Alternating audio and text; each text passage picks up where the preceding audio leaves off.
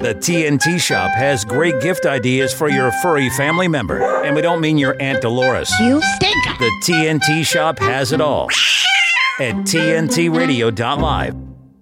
This is Worldstage with Brewster Torres on today's News Talk, TNT Radio. Yes, it is Worldstage, exposing the tyrannies and exploring our power with deep dives into history, current events, dangerous trends, and the nature of reality. Before I introduce my guest, I want to describe a new post at Michael Chossudovsky's Substack, spelled Michel. Chossudovsky, CHOSSUDOV as in Victor, SKY.substack.com, posted November 17th. Imperial Conquest, America's long war against humanity. Worldwide militarization. Just a few seconds of this. The following text was presented back in January 2014, and in his book, The Globalization of War, America's Long War Against Humanity. Introduction. The world is at the crossroads of the most serious crisis in modern history. The U.S. has embarked on a military adventure, a long war which threatens the future of humanity. This war without borders is being carried out at the crossroads of the most serious economic crisis in world history, which has been conducive to the impoverishment of large sectors of the world population. Check that out at Michael Chossudovsky's Substack. And that'll lead you into his globalresearch.ca. And there are other writers there. And the more we know, the better. Speaking of knowing awesome history and perspectives, with me this hour is Anton Chaitkin, an historian, an investigative journalist who has made groundbreaking discoveries about the people who fought for mankind's improvement and their imperial opponents. Anton's 1985 book, Treason in America, From Aaron Burr to Avril Harriman, documented the takeover of U.S. policymaking by agents and allies of the British Empire. Anton co-authored George Bush, the unauthorized biography, the only serious biography of Bush Sr., which helped defeat him in his 1992 re-election attempt. Anton's most recent book, Who We Are, America's Fight for Universal Progress, From Franklin to Kennedy. 3 volumes. Volume 1's already out. He's working on Volume 2. Volume 1 is 1750s to 1850s. Is a historical page-turner about the people who made America an industrial world power. Thank you very much for joining me again today. Anton, how are you? I'm good. It's great to be with you, Bruce. And it's a very important time to look at history now. Amen. I want to thank you for bringing to the world Alexander Hamilton's system of economics. There. Everybody pin that in your head. I've got it pinned in my heart. And now I really want to proceed along the lines that we, emailed back and forth. You introduce what you're bringing to the table here, my friend. Okay, well, we have a terrible situation currently in the Middle East. And I was at a concert recently, and a great violinist, Pinchas Zuckerman, got up and said to the audience that he was born in Israel and his parents were Holocaust survivors, and he never dreamed that he would live to see another Holocaust. But that's going on now. He said, was right near Washington, D.C., so he had to put this diplomatically. He said, this is going on both sides. But if you know people in Israel, get in touch with them right away and tell them this has to stop. So now the Middle East, the war, which is a danger of going to world war, aside from the terror that's going on there, can only be stopped with a peace plan. And the peace plan has to have two elements: security for the people of that region, for the two sides in this immediate conflict and broader security. And the second part is economic progress and development that secures the future. Now, to do this seems impossible, because I'll talk about what you'd have to do, because it involves cooperation beyond what the U.S. is willing to do now. But the U.S. itself is responsible to bring peace to that region, because the U.S. is pouring the arms in there, has organized this mayhem in many ways, and no other country is set up to do it. Now, if you think it's impossible for the U.S. to change to do that, we have to look back at American history.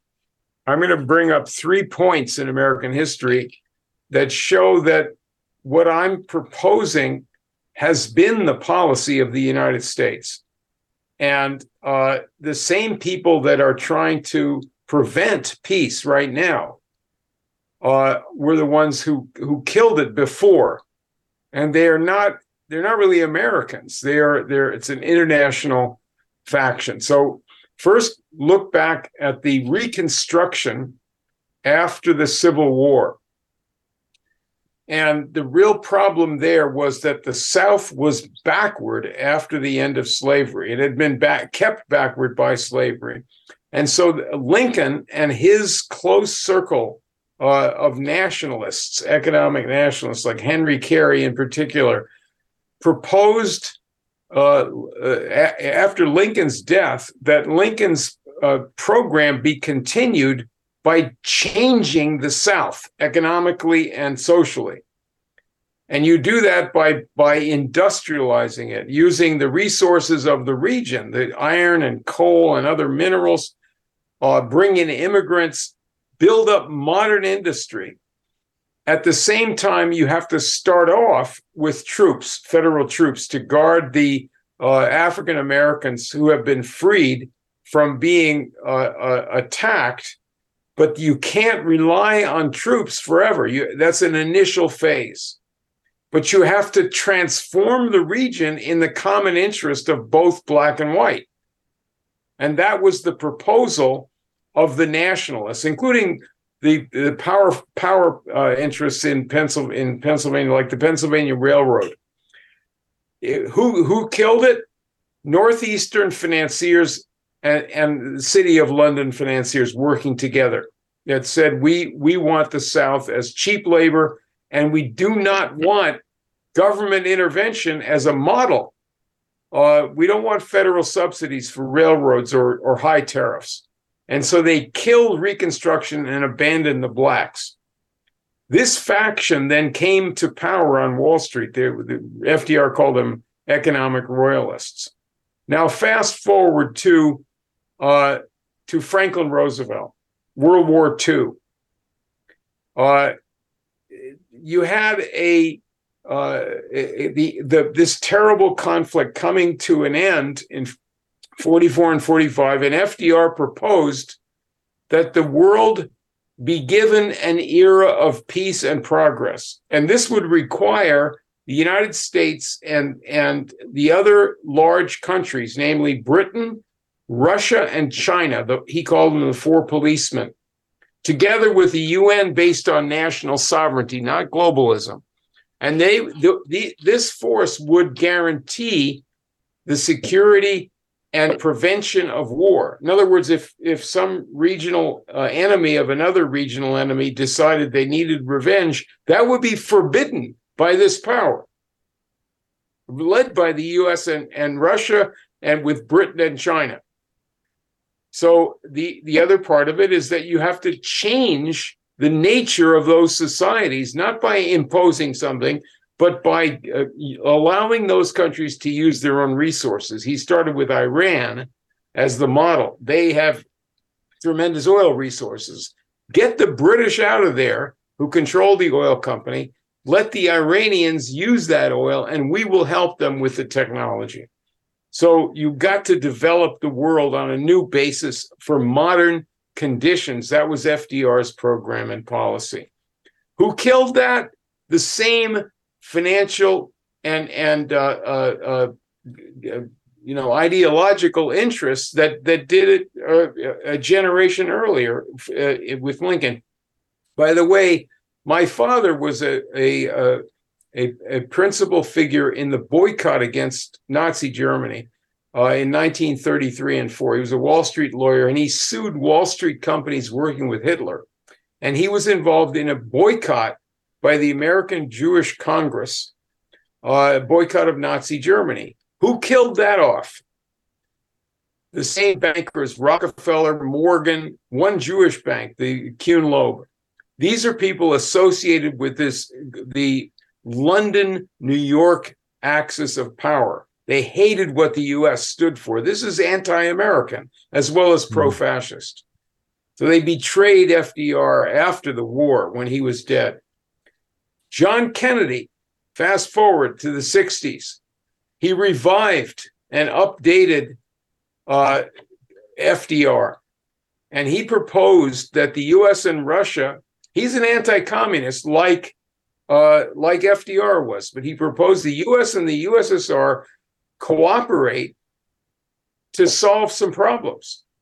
That the regional enemies like Israel and the Arabs, Pakistan and India and so forth cooperate for projects that would change and upgrade the labor power of the region.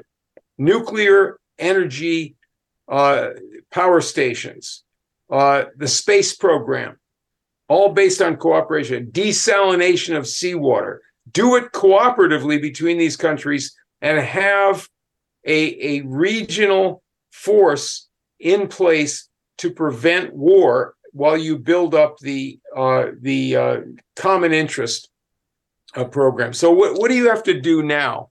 And of course, how was that betrayed? Well, our government was overthrown basically by murdering Kennedy. And you got a completely different regime by these same killers with deindustrializing. So let's go forward to now. What do you need in the Middle East? And maybe Robert F. Kennedy Jr. could propose this. He's in a good position to do it if he decides to. Or another voice. But what you have to do is you have to have a security arrangement, multilateral, and it has to be East and West. There's no way around that. The U.S. and the so-called West and the Eastern countries, China, Russia, and other large countries, and Japan and Germany, they have to guarantee that the war ends. It's beyond a ceasefire, because you can't do it just with a ceasefire. And at the same time, you have to have a vision of the kind of peaceful foreign policy that will allow for the kind of projects that FDR and Kennedy were proposing. That's America's policy.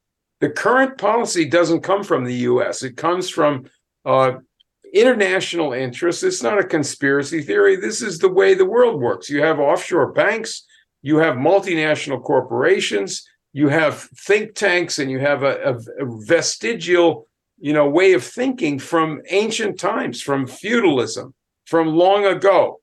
The United States made all of that obsolete. So why still have that kind of world? We have the responsibility to end this new Holocaust, and we can do it. We only have to do it once. Don't have to say mankind is going to live in a utopia.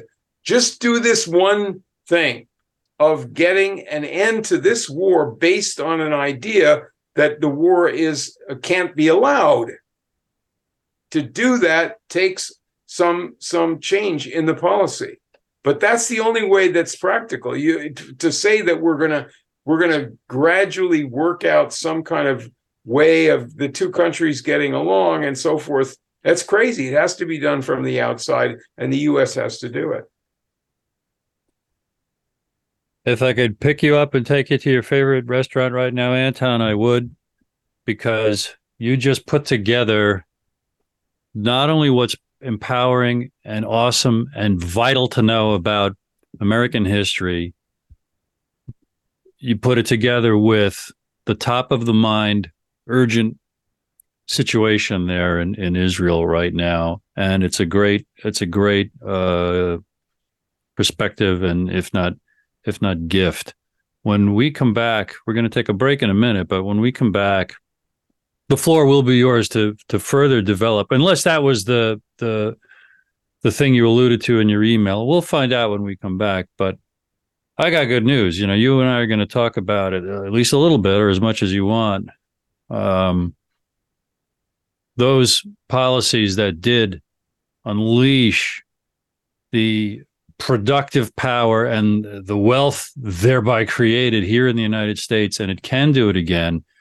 And the more people who know about it, the more hope people will have in order to rouse themselves to try to fight City Hall, which ever seems hopeless, but the level of hopelessness nowadays is a big challenge. Anton Chaitkin is with me, and now here is important information from TNT Radio. TNT Radio's Timothy Shea. More and more, we're seeing Netflix documentaries which are completely fictional, or at least in large part fictional, and they're being portrayed as historical fact. Poll after poll after poll shows that young people, who by definition have no historical context, believe that what they see is what actually happened. And this goes well beyond Hollywood movies with their classic based on a true story disclaimer.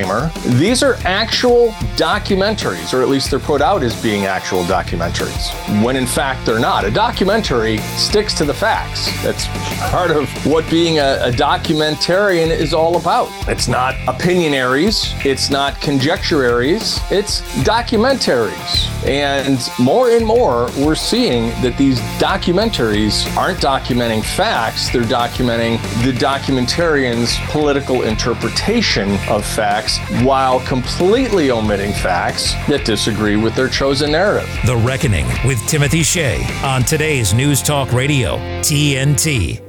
When a crisis hits close to home and across the globe, nonprofits are on the front lines, ready to serve. Keep coming.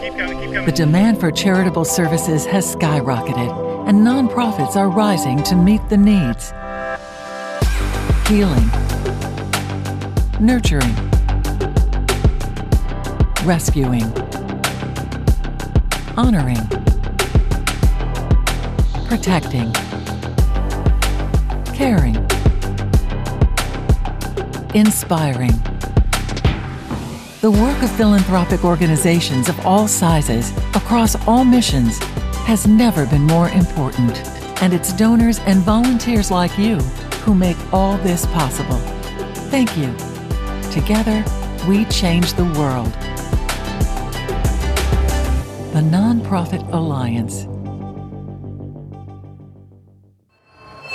Without CO2, the world stops breathing.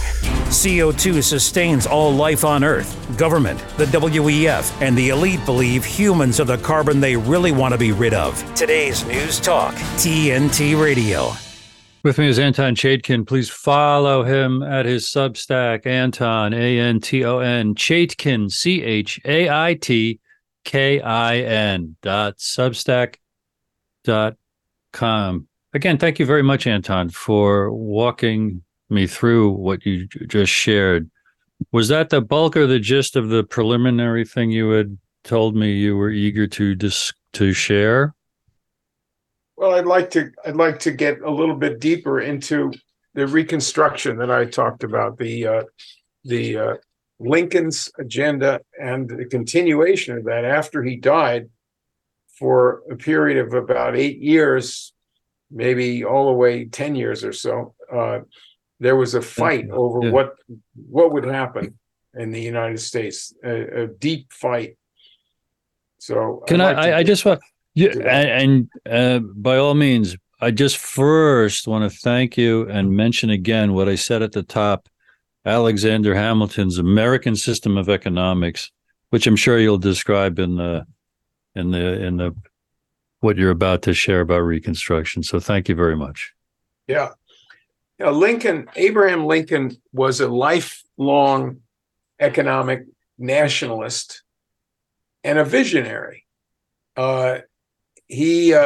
Alexander Hamilton and really Benjamin Franklin had developed with Washington. The other Washington and Franklin were the two leaders of the Revolution, and Hamilton worked with both of them. Hamilton's program for government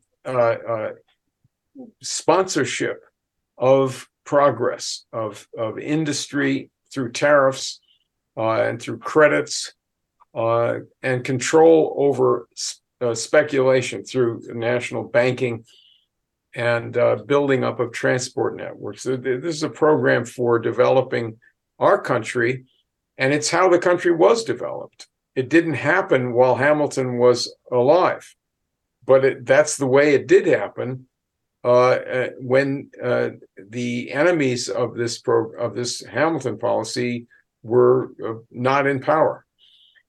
So what were the two sides here?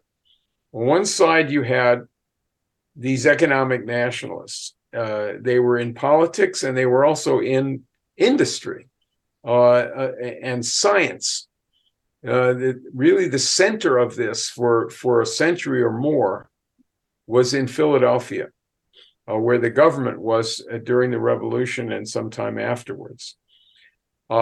And so this was people like Henry Clay, Lincoln later with Henry Carey and other theorists, the Pennsylvania Railroad, other very, very important capital goods makers like the Baldwin Locomotive Company, and very, very inspiring set of institutions. And there were some in New York too, and some connected with the U.S. Military Academy at West Point. These are the economic nationalists and the visionaries who wanted to increase the power of the United States by industrializing the country and displacing the plantation system. Don't let that system exist anymore. In other words, industrialize the South with to have iron factories, later steel mills, modern cities, science centers, and family farms where the farmers are scientific and independent. That's the American system of Hamilton, and it means the government has to intervene in favor of having that kind of private enterprise, but it can't happen unless the government protects it. So Lincoln and other people in his small circle of really close supporters of these nationalists believed in man's capacity to have a really great future all over the world. He believed in universal progress, as any of this faction did. On the other side, you had the Southern slave owners, in particular the big landowners. They exported their cotton and other products to England, particularly cotton, and the British sent manufactured goods back here. New York City had importers and brokers, and Boston had old families closely connected to the British Empire in Asian adventures like opium trafficking, earlier slave trading. And this faction then was London, the whole hierarchy of London, with their supporters and co-thinkers in the Northeast and in the Southern slave owners. And for a time, with that combination, they ruled the country, with the South lording it over everybody in Congress and the presidency.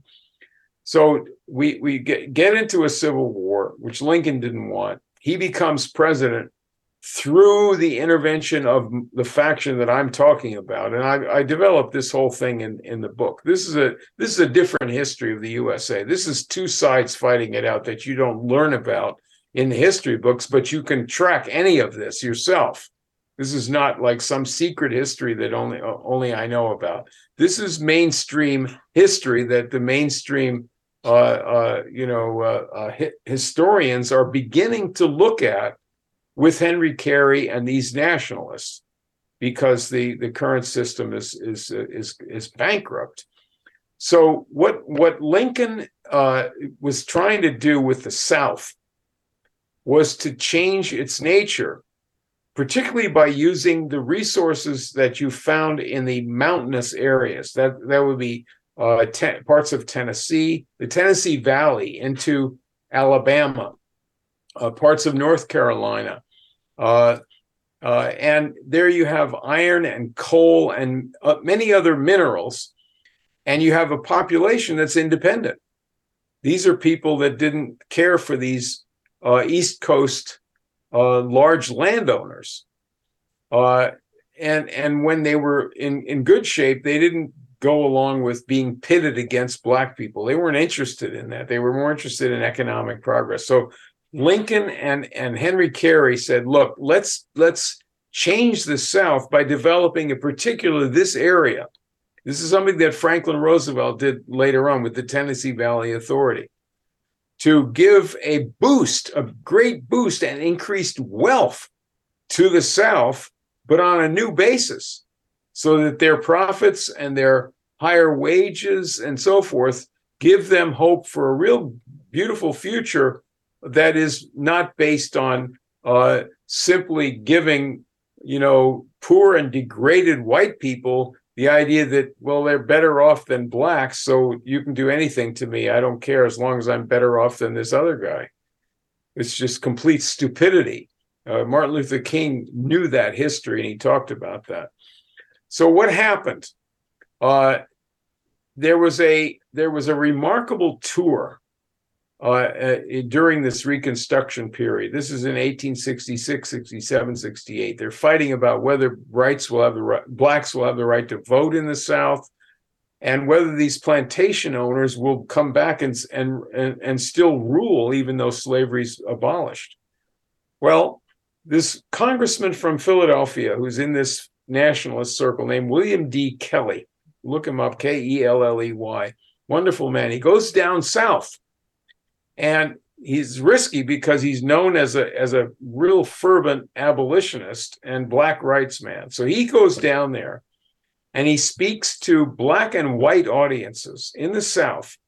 He only encountered one riot where a couple of people were shot right next to him on the platform. But otherwise, the very good reception. And what he told them is, we need to have millions of people in the South working on a new basis, an industrial basis. We need to have hundreds of millions of people living in the Mississippi Valley with industries and with transport on a completely new basis.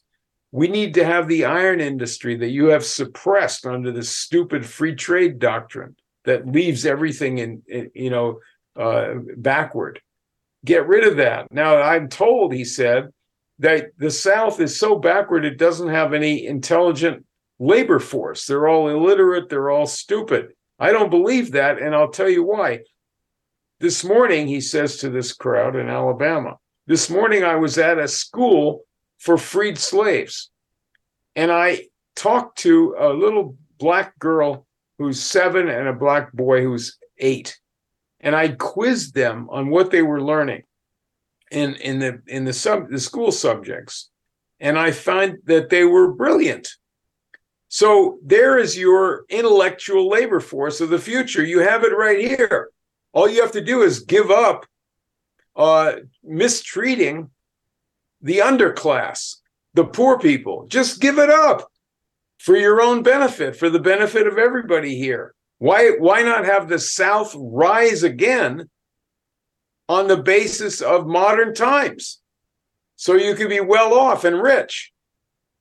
Now, this was a great threat to the whole international imperial system.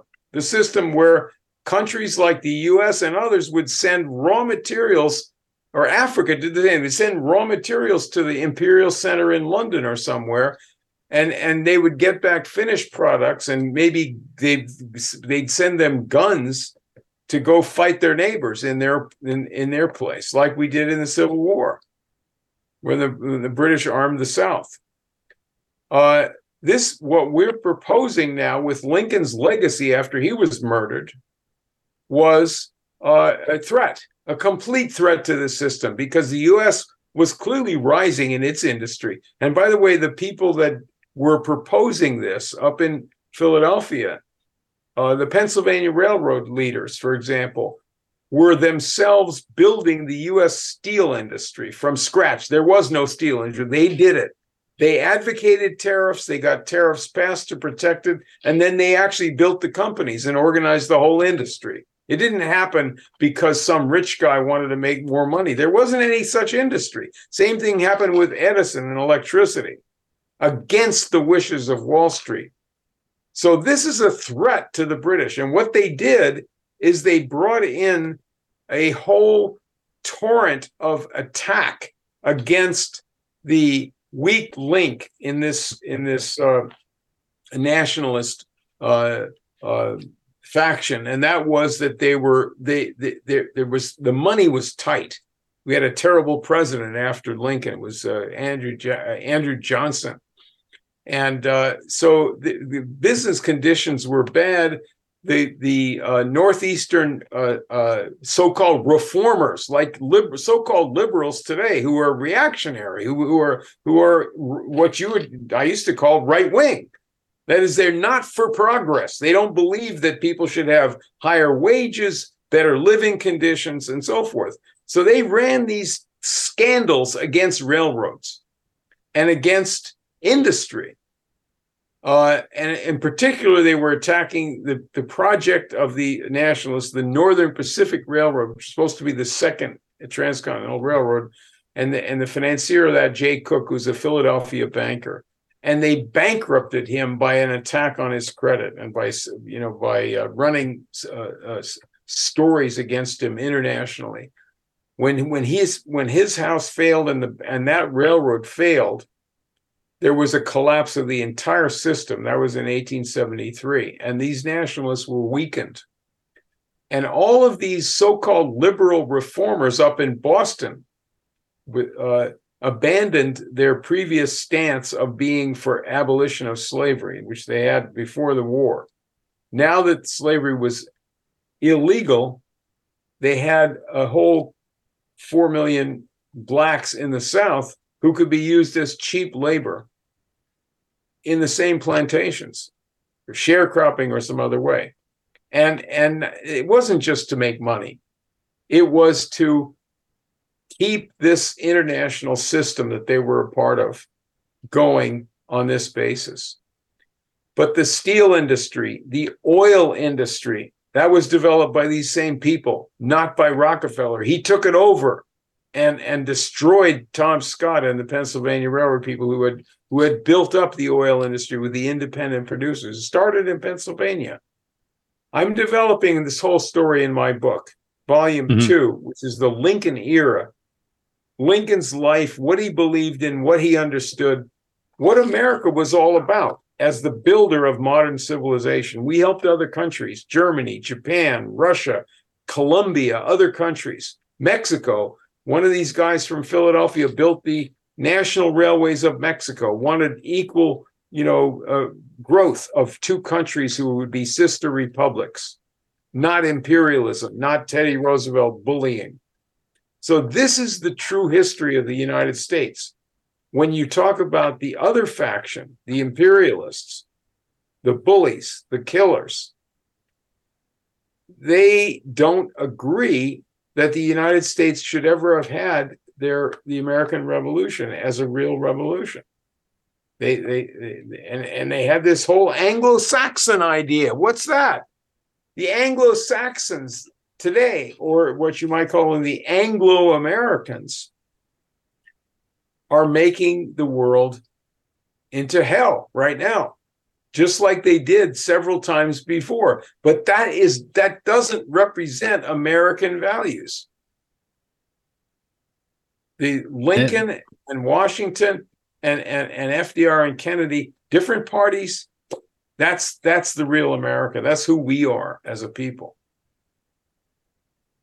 It's an absolute revelation that is just invigorating, Anton, and we're going to thoroughly explore it. Anton Chaitkin, historian extraordinaire, heart on fire to advance the cause of universal progress and development and happiness. And now here is important information from TNT Radio. De-weaponizing weather with reality and perspective. Once again, I'm going to quote from my buddy Mark Morano's Climate Depot. This is just unbelievable what I see going on at this summit between Biden and the Chinese government. As a matter of fact, the most alarming thing is that John Kerry was anywhere around that place. These two guys and their administrations have been bullying the United States of America over a problem that even if it existed, we have very little to do with it. Australia, UK, you have nothing to do with it. Canada, you have nothing to do with it. Seriously, if you look at the amount of CO2 you put in the air compared to total CO2, it truncates to zero. Now, who is the biggest polluter, if you want to call CO2 pollutant? It's China. So experts raise alarms after Biden strikes climate agreement with China to shut down fossil fuels. What kind of insanity is this? China thumbs their nose and laughs at the rest of the world, and guess what? It's our fault they do it. You know why? They know darn well that this is not a big disaster. They know darn well they have to push forward their population. I mean, I realize China's in bad shape as far as freedoms go, but they are trying to work in their own whatever manner to try to create more freedoms and more prosperity for China. So of course they're going to sit there and try to stop the United States. And these guys just walk right into it. It's disgusting. Americans are letting a guy and his buddy John Kerry bully them over a situation they have precious little to do with. Let me read you the facts. CO2 is 0.042% of the atmosphere. Man is responsible for 3 to 5% of that. The United States is responsible for 10% of that total. Australia, Canada, the UK, about 1%. Essentially, it's nothing. Much ado about nothing. They weaponize weather in a phony climate war. It's unbelievable. This is TNT, Climate and Weather Watchdog, meteorologist Joe Bastardi, asking you to enjoy the weather. It's the only weather you got. I need to go get my rabies shots. The thing that drives me every day as a dad is him. Every day he's hungry for something.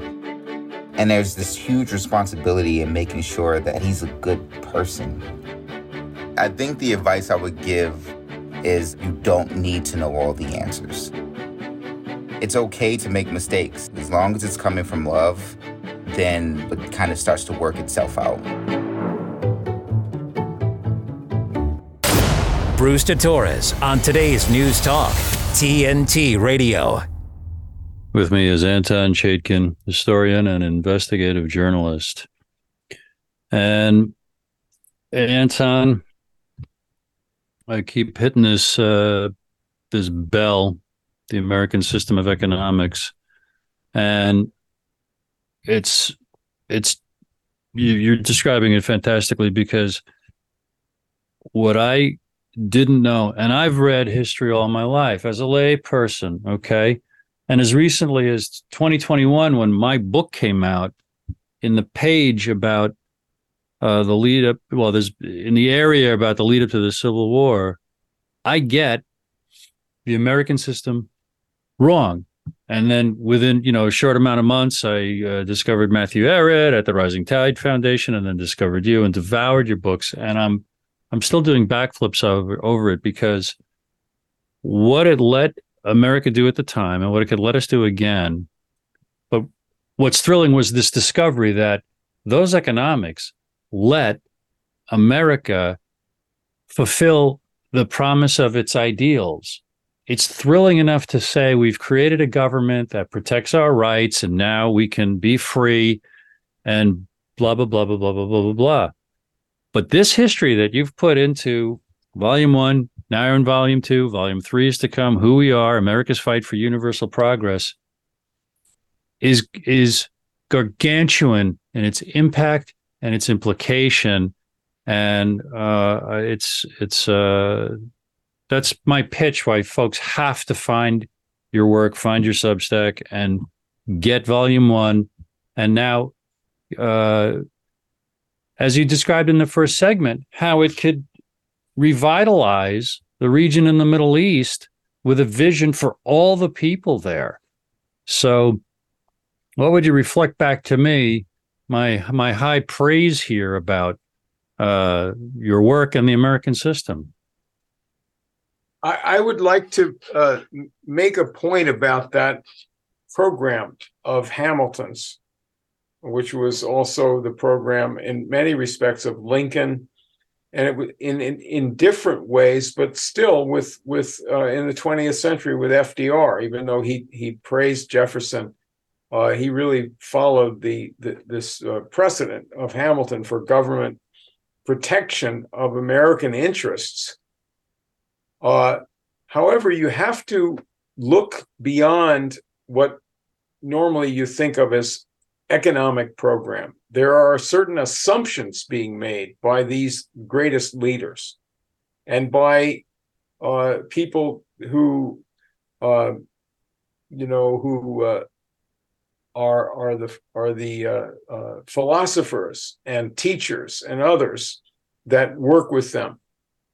Some of the military men, some of the best. And these assumptions have to do with the nature of human beings and the responsibilities of human beings. Some of this becomes incomprehensible in the current generation, where we don't have quite the identification with productive industry. We were a skilled nation far more than we are now. We don't have the same identification with classical culture that we did in the working class and middle class. I'm talking about classical music. I'm talking about studying ancient history and things like that. And we don't have the same religious conceptions, moral conceptions, which in many respects depends on the kind of productive life that you have. But for example, the idea of war is itself, war is the enemy of the American system. The way the empires have conducted themselves and attempted to subdue mankind is not just that they conquer people with force of arms, but they keep a perpetual war going on, and they glorify war. You need a military in the modern world as part of a functioning society. You have to have a strong and very well-trained military. But the idea that war is a glorious thing, and that killing people is legitimate, and not something that is something that you resort to in extreme emergency cases. That's an insane idea, because killing is forbidden by God and by every aspect of our being. And so you have to have the American system and the thinking of the founders and of the people who carried this on later is that you have to develop the economy and the society to the point where people are motivated by stronger things and better things than revenge and other stupid and suicidal ideas. You have to have conditions that induce people to a peaceful existence. In your neighborhood, you have neighbors that aren't out to kill you. right? Why is that not the case for the world? There's no really natural reason why nations should kill each other. It's a falsehood. This is something that is induced by the system, but a higher culture, more civilization is the way to solve this. But these are the assumptions of the divine nature of man and his high destiny. That's the idea in the mind of all of these greatest American leaders, and the best in Europe, the best in China, the best in other countries, and in every culture. This is the idea of man that the best human beings promote to try to improve themselves and others. Well, it's profoundly impactful what you've just shared. So to try to parse how we got to this, I don't even know if that pales in comparison to, the old adage, focus on what you want. And it's really doing the personal work to find that personally, what do we want? If a human being could be really, really honest with themselves, it would be, I want peace. I want happiness. I want to be able to enjoy my life. And then it's an unarguable golden rule. I can't have those things unless I want them for each and every person from my closest circle, my family with whom I live, to my friends, and then the people at the grocery store and the person at the gas station. You're absolutely right. If we could have a neighborhood where we safely travel, why can't we have a world like that? Anton, you are working so hard to describe from the past what empowered past generations. It's undeniable that the same type of principles and strategies would work again. And it's just a privilege to encounter this perspective and this history, and to know that the answer is in the question. What do we do? How do we go forward? Oh, it's by learning this, getting certain about it, and sharing it in every way, shape, or form to every possible person. And probably first of all, it's to calm down and That's right. do that gut check. I'd Reflect like on that if you would. Yeah. And then I have a I'd question. Go ahead. Yeah. I'd like to just say a little something about my own project here. What am I aiming at?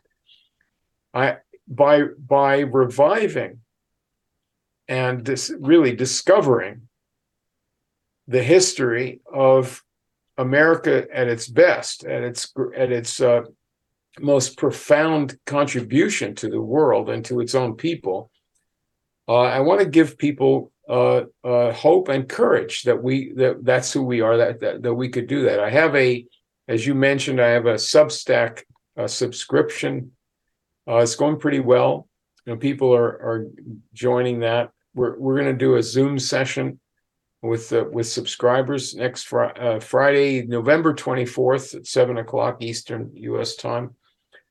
But I need support, because this kind of idea, I believe, is when you do something that brings out beauty, everybody really likes it.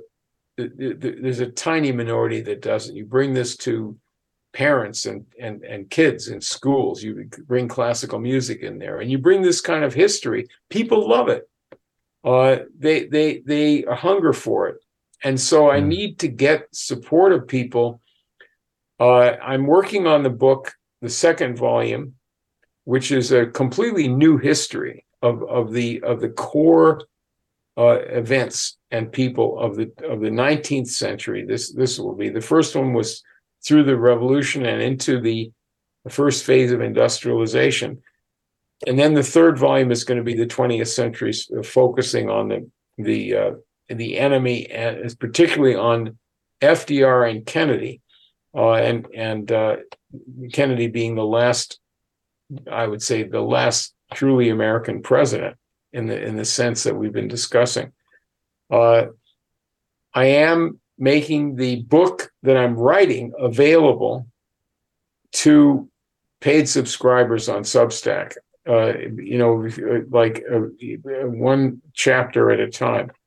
It hasn't been published yet, but I want people to see, the discoveries as they're being made about what's going on there. I'm 80 years old, and I have very limited resources, but we have through the internet and through many creative people, we have archives that are open and available, and the books from these previous centuries and from all over the world that I can access.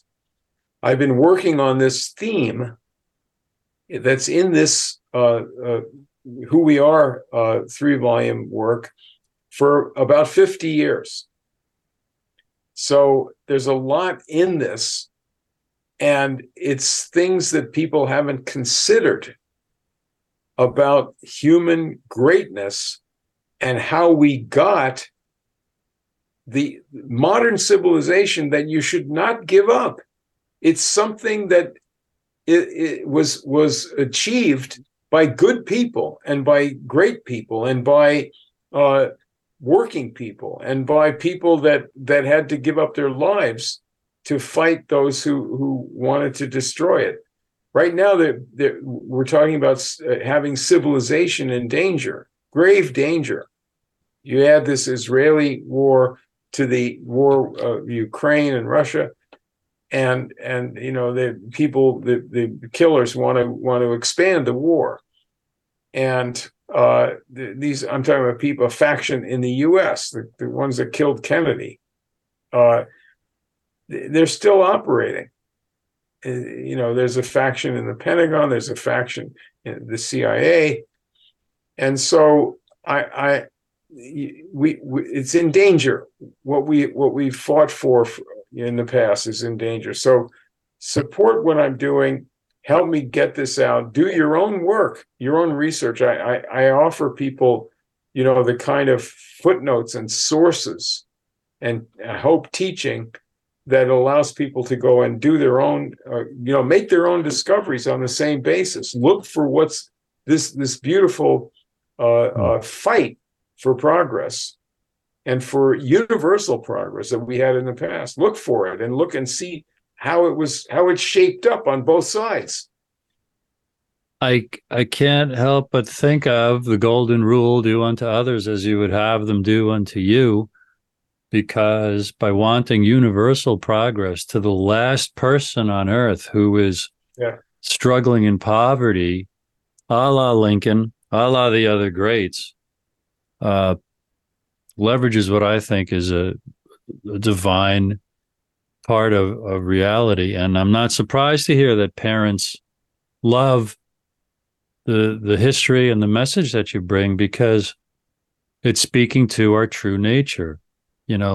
I truly believe that life is love, and love is the ultimate reality, and that gets repeated by the wisest going back centuries. Yeah. And it's also, if you have a full belly, if you can afford a day of contemplation, if your life isn't a desperate struggle for survival, which they want to drive most, if not all, of the world to, in order to be the rich at the top. A day spent in nature or by a nice stream or river, it proves, you can feel, how good everything really is. We're down to our last minute and a half, Anton, and I invite you to repeat, underscore, or add, maybe something that we haven't covered so far. Well, I see, in the two parties, they maybe each one stresses a different enemy. And I would like to challenge people on that basis. The U.S. lectures different countries, including China or Russia or anybody else, about human rights and about violating the rules. And that's the U.S. violated all those rules. And the people that are giving these lectures, their factions were the ones that murdered the African Americans after the Civil War. They closed down Reconstruction. They betrayed. Anton, we're down to about 40 seconds. So I just wanted to underscore AntonChaitkin.substack, AntonChaitkin.substack. And we're going to stay in touch. I'm going to have you back. Good. I'm going to invite you back. You tell me if you come. And please finish volume 2 as soon as you can. And I can't over describe how empowering it is and the youthful zeal it gives me to want to do all that I can, a la the heroes that you do describe. And this is TNT Radio.